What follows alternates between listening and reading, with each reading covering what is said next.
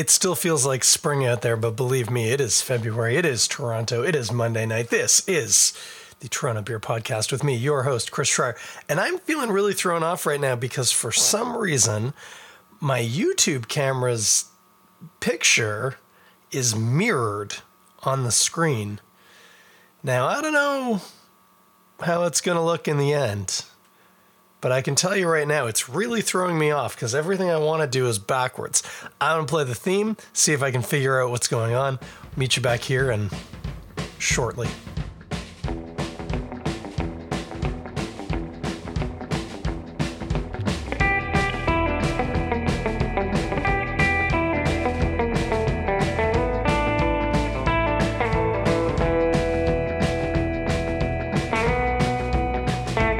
Yeah, no idea why, but for some reason it's backwards. So that's great.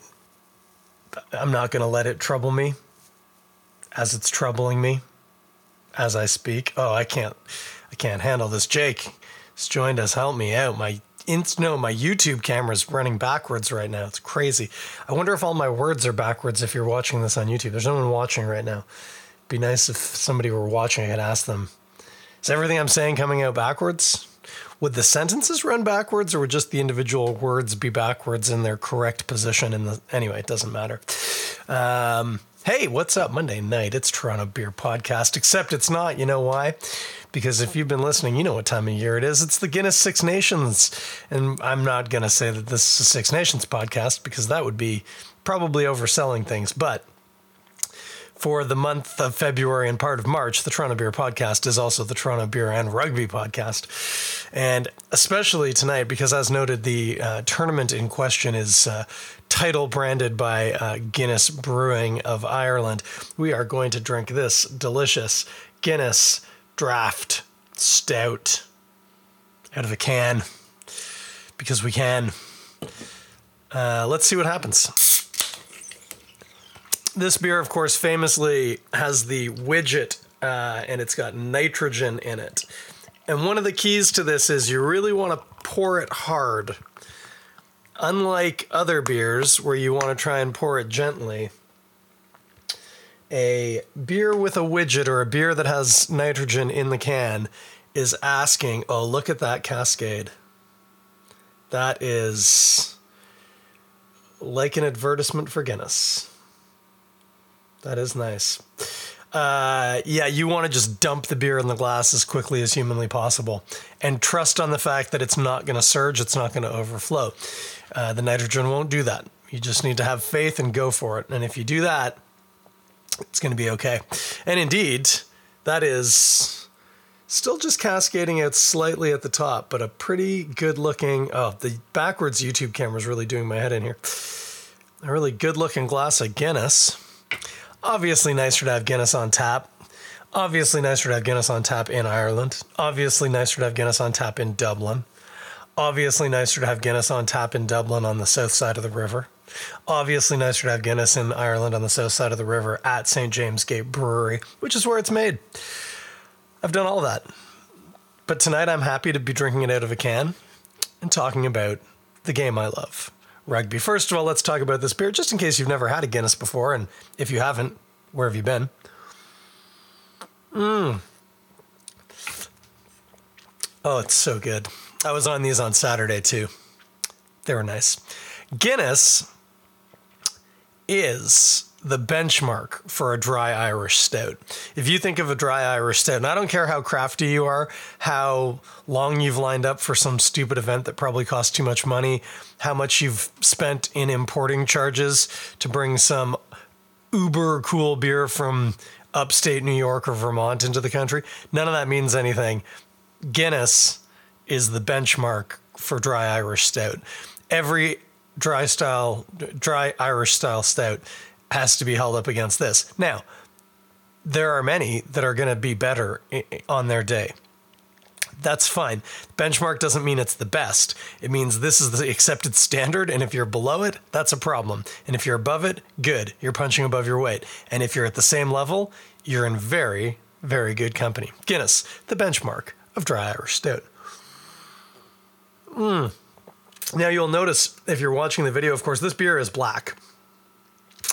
In fact, if you have a very bright light, it's red. It's just so red it's black. Stouts made with very darkly roasted malts, meaning that they often have a certain, very dark malty taste, often approaching charred or burnt. Guinness does have a bit of tartness isn't quite the right word, but there's a sharpness that I associate with, like, if you have a burned crust of toast. Guinness itself, not particularly smoky. Some stouts can be. Guinness isn't particularly. It just has a significant, like, black, dark malt kind of thing going for it. Really smooth, creamy body, made more so by the fact that when you buy it in a can, it is not carbonated, it's nitrogenated. Got to workshop what that is.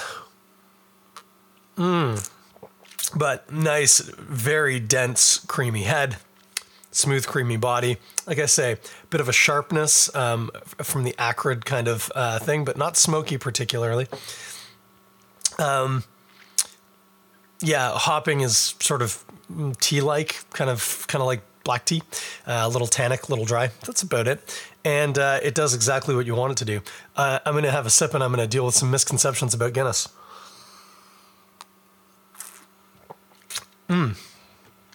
People will tell you, Guinness, it's a meal in a glass. Oh, that's a meal of a beer. Oh, I think those are people who either have never had it or don't really know what they're talking about. Guinness is a light beer. For one, the alcohol content's only 4.2%, so it's lower alcohol. And in terms of the body, you might be mistaken for thinking it's quite heavy, what with the creaminess from the nitrogen. Sorry, my printer just decided to align itself. Saying that the creaminess from the nitrogen from the pouring might fool you into thinking that it's not light-bodied, but it's a light-bodied beer. I don't know why my printer just chose now to do that. It's probably like some sort of like solidarity act with my fridge, which I've turned off. So the printer's like, fine, you're going to turn off the fridge. I'm going to make some noise. Anyway, Guinness, not a meal in a glass. I mean, it's good for you, but it's not a meal in a glass. You'll be hungry after eating this. I mean, drinking it. If you want a beer that's really more of a meal in a glass, you need to move into the Imperial Stout or Baltic Porter range. Those are beers with enough residual sweetness. They've got very heavy bodies. They tend to be filling. They're also very alcohol-y. That is a meal in a glass. A Guinness, on the other hand, is just a delicious drink, which I enjoy drinking deliciously. And do I ever? And you know what I like to do while I'm drinking a Guinness? I like to watch a bit of rugby. We call that a throw in the business, kids. And indeed. Oh, by the way, what do you eat with Guinness? Nothing. It's a meal in a glass. No, I just disproved that. Lots of good Irish fare go really well. It's good with fish and chip. It's good with bangers and mash or bangers and champ. It's good with a pie. It's good with all that. It's good with potatoes. Anything with a potato, you and Guinness and potatoes, you're all going to get along just fine. And whatever you're eating, watch some rugby. I can hear you asking, what rugby should I watch? Well, the Six Nations is on. The Guinness Six Nations is on right now. And if you didn't tune in this past weekend, I'm not going to say you missed the best games of the tournament. I will say you missed the best games of the tournament so far, but it was also the first week. So you see where I'm going with this. But holy moly, what a weekend of rugby. I'm going to recap it. I'm going to make some predictions for this weekend coming up. And then probably knock it in the head. But we'll see. We'll see. You never know. Once I get talking about rugby, it can go on and on. Oh, Guinness. Oh, by the way, where do you get Guinness? Everywhere. The beer store? Sure. The LCBO? Sure. Your grocery store? Sure. Almost any bar that has any semblance of British or Irishness? Sure. It's at all of them. It's in a black can. It says Guinness. There's a big harp on it. Hard to miss. It's harder to find places where you can't get Guinness than where you can get Guinness, at least in this here city. Don't know about where you're listening to or when. Again, all of a sudden I've started considering the fact that this could be sitting on a server somewhere 50 years from now, and I'm like dead, and somebody's listening to this, maybe Guinness isn't available anymore. Maybe barley was a climate change victim and we lost it. And now we make beer with sorghum. Think about that. No, don't think about that. Think about the Guinness Six Nations of Rugby, which, as noted, the first weekend was this past weekend. And good golly, what a weekend of rugby. Opening round. The one everyone was talking about. Friday afternoon, local time here in Toronto, evening in Marseille, Paris. Not Paris, France. Oh, that was so dumb.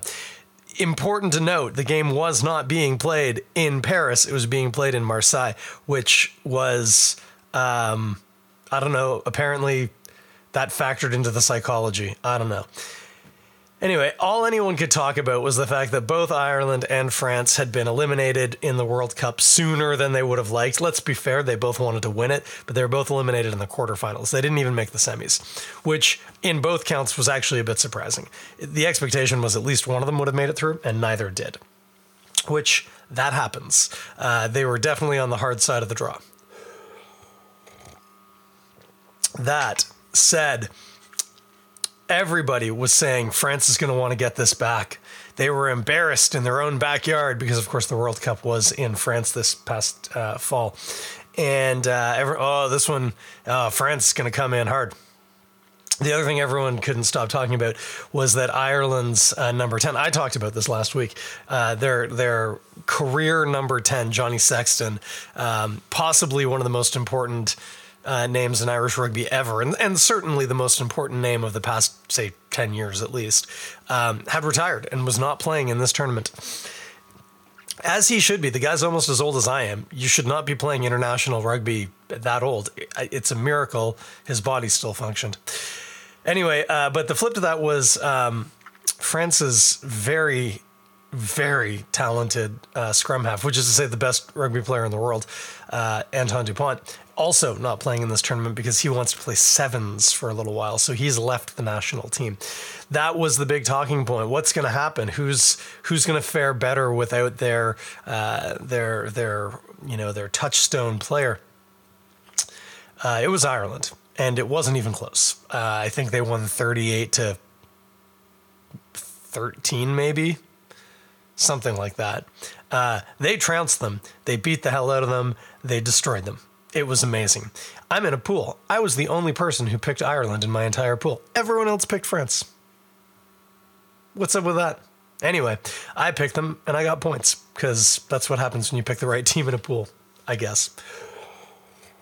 It was insane. Ireland's new 10, young, definitely made some mistakes, wasn't super confident kicking from the tee, but played a fantastic game, and I think subbed out in like the 65th or 70th minute, had a good run. It was good.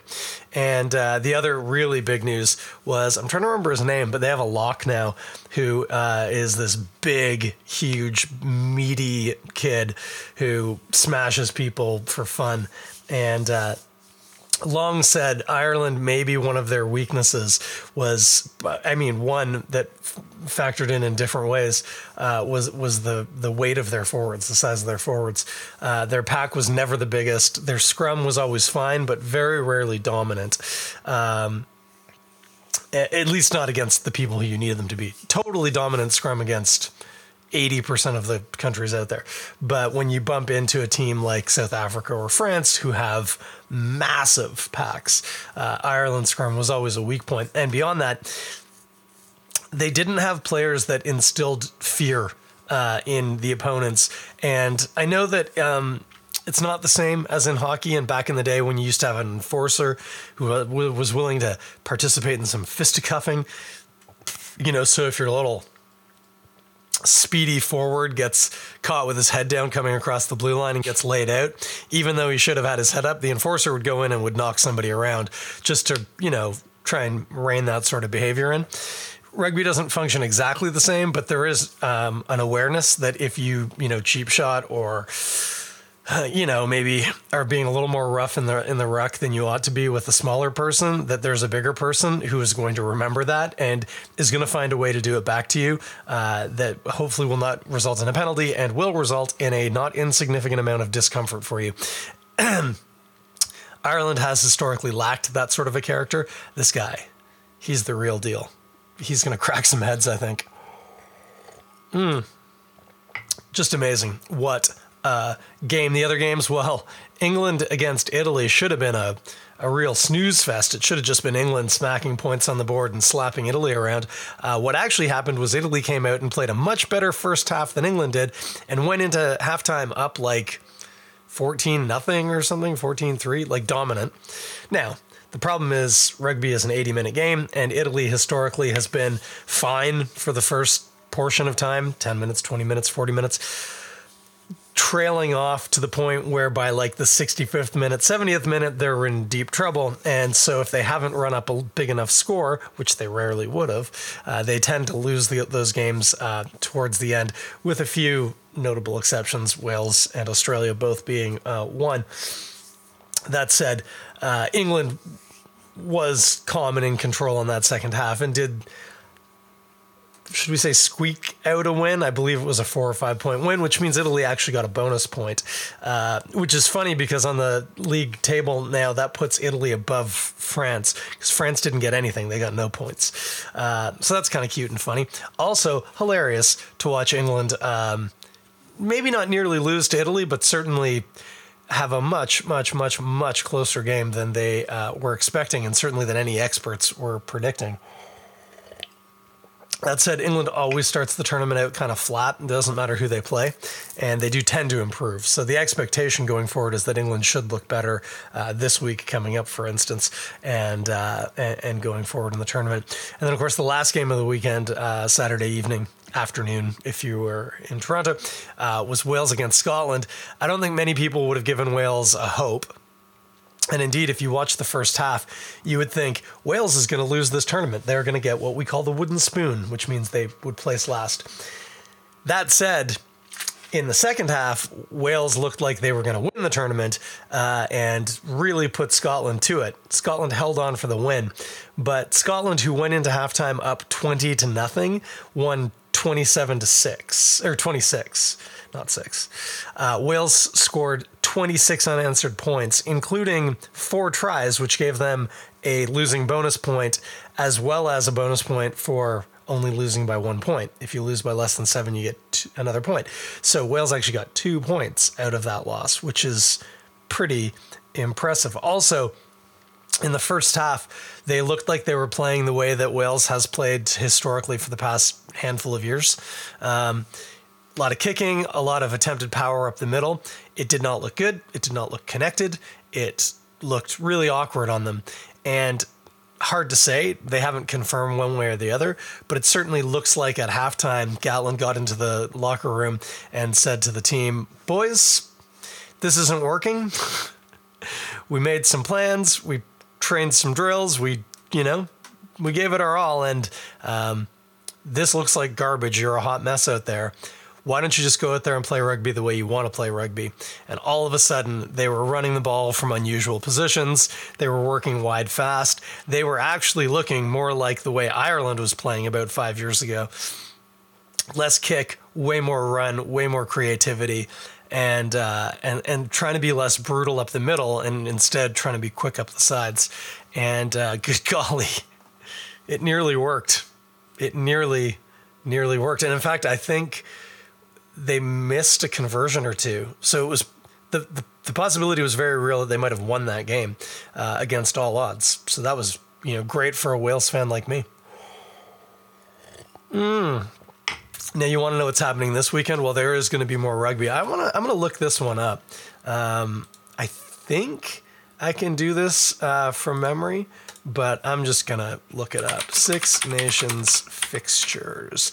You have to say fixtures when you're talking about the upcoming games. They're the fixtures. Yes, indeed. Here we go. So Saturday, the first game in the morning 9:15 a.m. That is local time here in Toronto. February the 10th, Scotland versus France. Followed at 11:45 by the big one, as far as I'm concerned, England versus Wales. And then the Sunday game, Ireland versus Italy, which it would be hard to believe is not going to be a pretty dominant performance by Ireland. Let's actually do that. We'll work backwards from Ireland and Italy. Ireland, Italy, Sunday morning, and that, I believe, is in Ireland. What's likely to happen? Ireland's probably going to field a pretty young side, try and get some players some experience. Ireland right now is on a Grand Slam, which means they won their first game. If you win all 5 of your games, you get the Grand Slam. It means you won and you didn't lose anything. So they are going to be cautious of that. They're certainly not going to risk... I mean, let's be honest. Even if they weren't on a Grand Slam, they weren't going to risk a loss to Italy. Losing to Italy is just not something that top-level teams typically do. But look for Ireland to field some youngsters, maybe especially in that pack, in the tight 5 up front. Get some boys some experience, give them a run, and what's going to happen? Ireland's going to win 48-6, which is to say Italy's going to get 2 penalties. My guess is Italy's probably not going to score a try. That said, Italy's playing some wild, fast, creative rugby and could put... I'm going to change that. Italy's going to get 10 points. It's going to be 48-10. Italy will score a try that they convert and they'll get a pen. That's my guess. And Ireland will win, handily. And in fact, I actually think they're probably going to be higher than that. I just don't like predicting a team putting 50 on another team because... You never want that because that means you don't get beer when you go out that night. If you lose by 50 points, if you lose and the other team scored 50 points, you don't get to go out for beer unless you also got 50 points. Like if it was 51-53, then you're okay.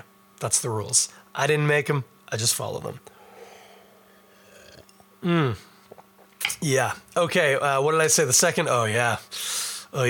England, Wales, and that's at Twickenham. That's in England.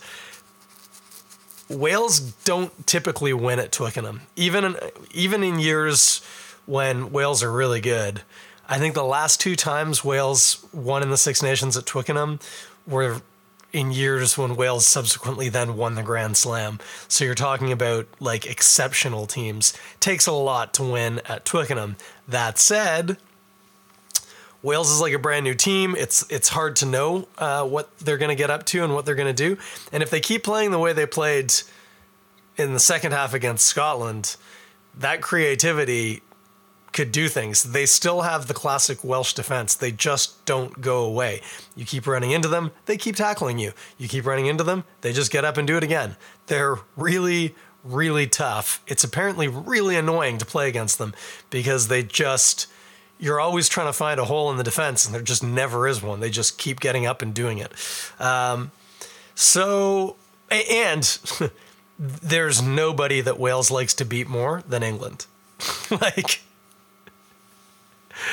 If you gave Wales the choice of beating England to win a Six Nations or beating New Zealand to win a World Cup, they would take England for the Six Nations every day of the week. They wouldn't even think about it. They might even laugh, be like, pfft. Beating New Zealand for a World Cup, who cares? We want to beat England for the Six Nations. That's how much they care about beating England. So you have to factor that in. I want to be clear, this is not what I'm going to pick for my pool, but the rational part of my brain that doesn't have to think about the value of the bet and the fact that no one else is going to pick Wales would say England's probably going to win this. Wales might get a bonus point, like a losing bonus point. So let's say England wins 20 points to 14 or something like that. That's probably what's going to happen. But I would love it to go the other way. I would love Wales to blow them out. Nothing makes Wales happier than beating England. Nothing makes me happier in the rugby world than Wales beating England. So, a guy can hope. A guy can hope. For the record, for my pool, what will I probably pick? I'll probably pick Wales by 4. Probably say 16-12 or something like that. That seems like a reasonable guess. That's my guess anyway.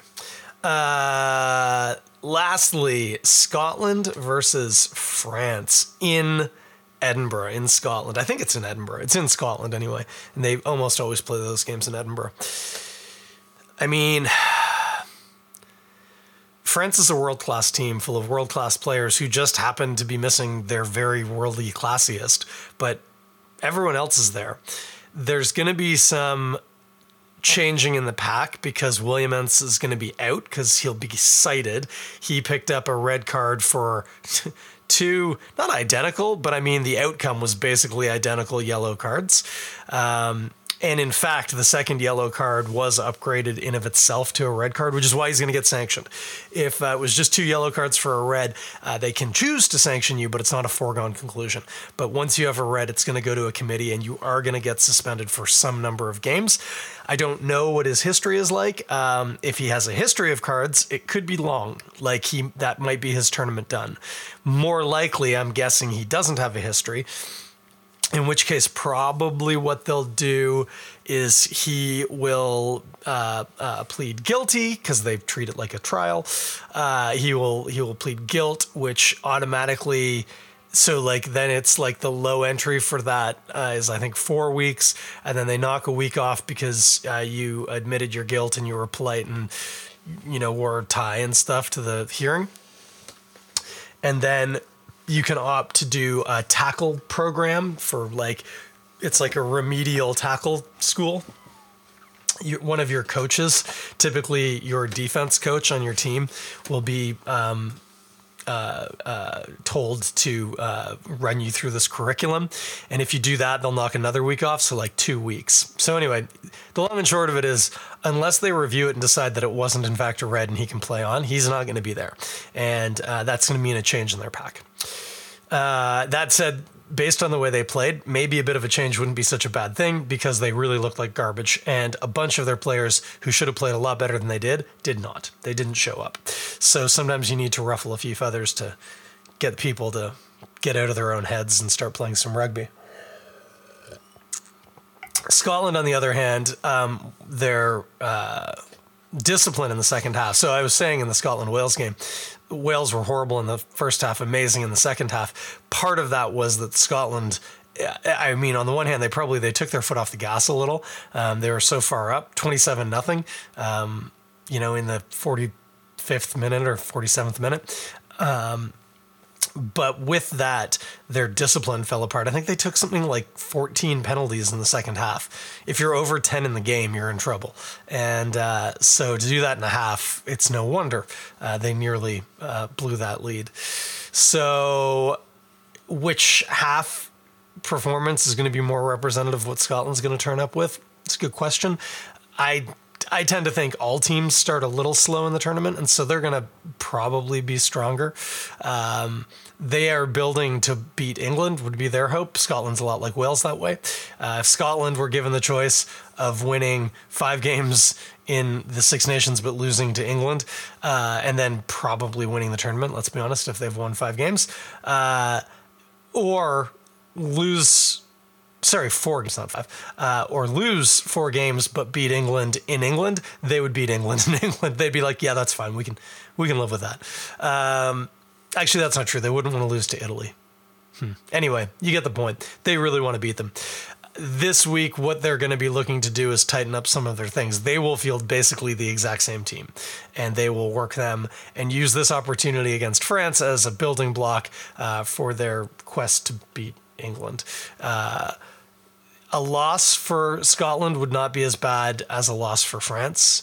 If France loses this game too, for one, it means their tournament's basically over. You can't lose 2 games and still win the tournament. It mathematically can't happen. I guess there are ways that it can happen, especially with some bonus points and stuff. But once you've lost 2 games, that's pretty much the tournament done for you. All you can do is play spoiler.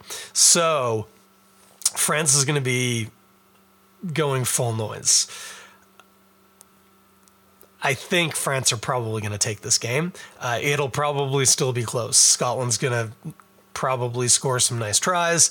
Watch for Van der Merwe to kill again. He was like an assassin out there on the weekend. So that's a very real possibility. But I think I think France will come out different look, different discipline, better performance.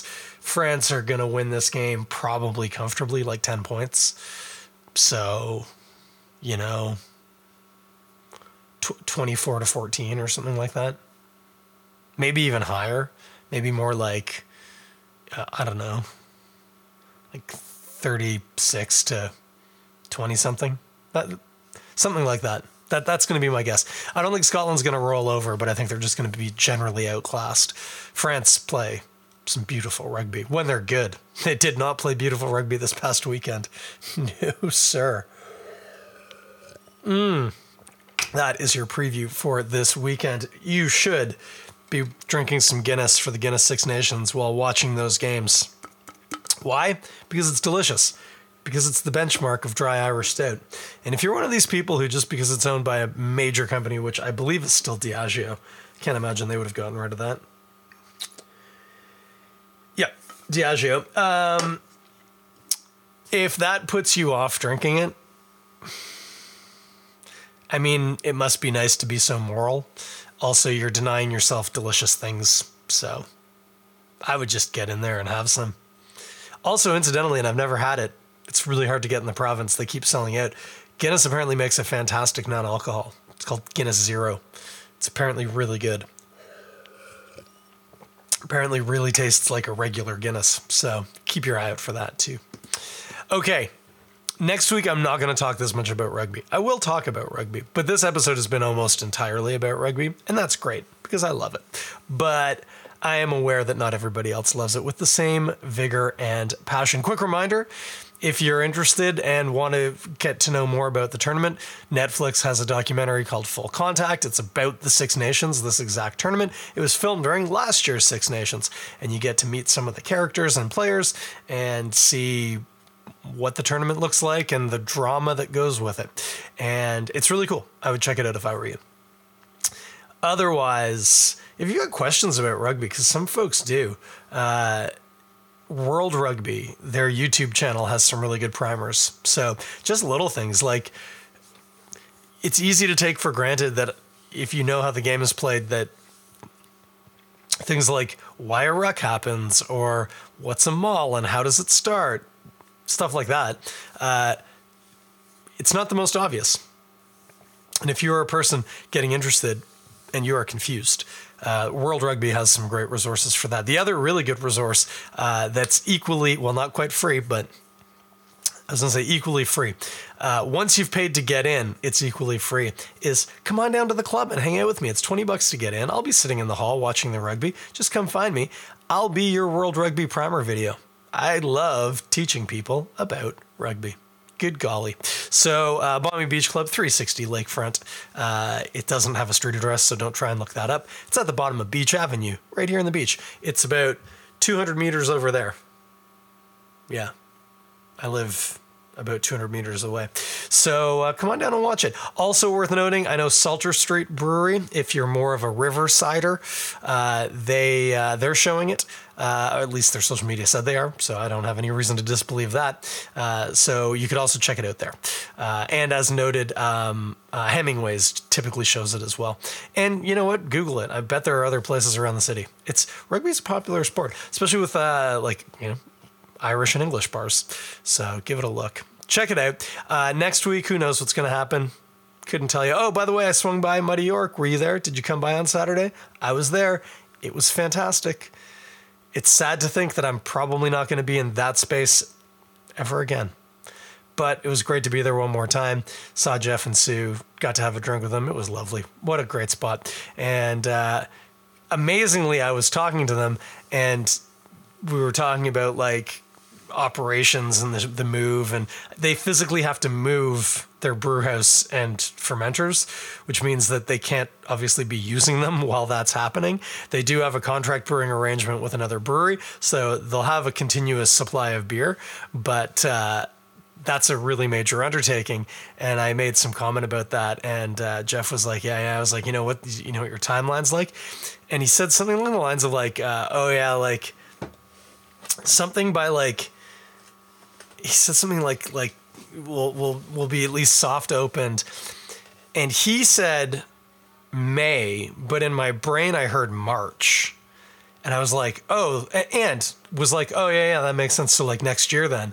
And he was like, no, like this year, May this year. And I was like, oh, wait, May, like not next month, like 3 months. That's amazing. And he was like, yeah, it's like, we might not actually be operational from a brewing perspective, but we should be in the space and settled enough to be able to open it up and work out of there. And I said, that's fantastic. So a trip to Stouffville come May is probably in my future. And it should be in yours too. The space in East York is open until the 17th. So you got 12 days if you want to go by and see them off, pick up some cans of beer. Man, they've got a Dunkelweizen called Prost. I had a couple of cans of beer from them, but like that I brought home, but I brought home 2 of those, and it's like amazing. If you love your German styles, holy moly, it's good.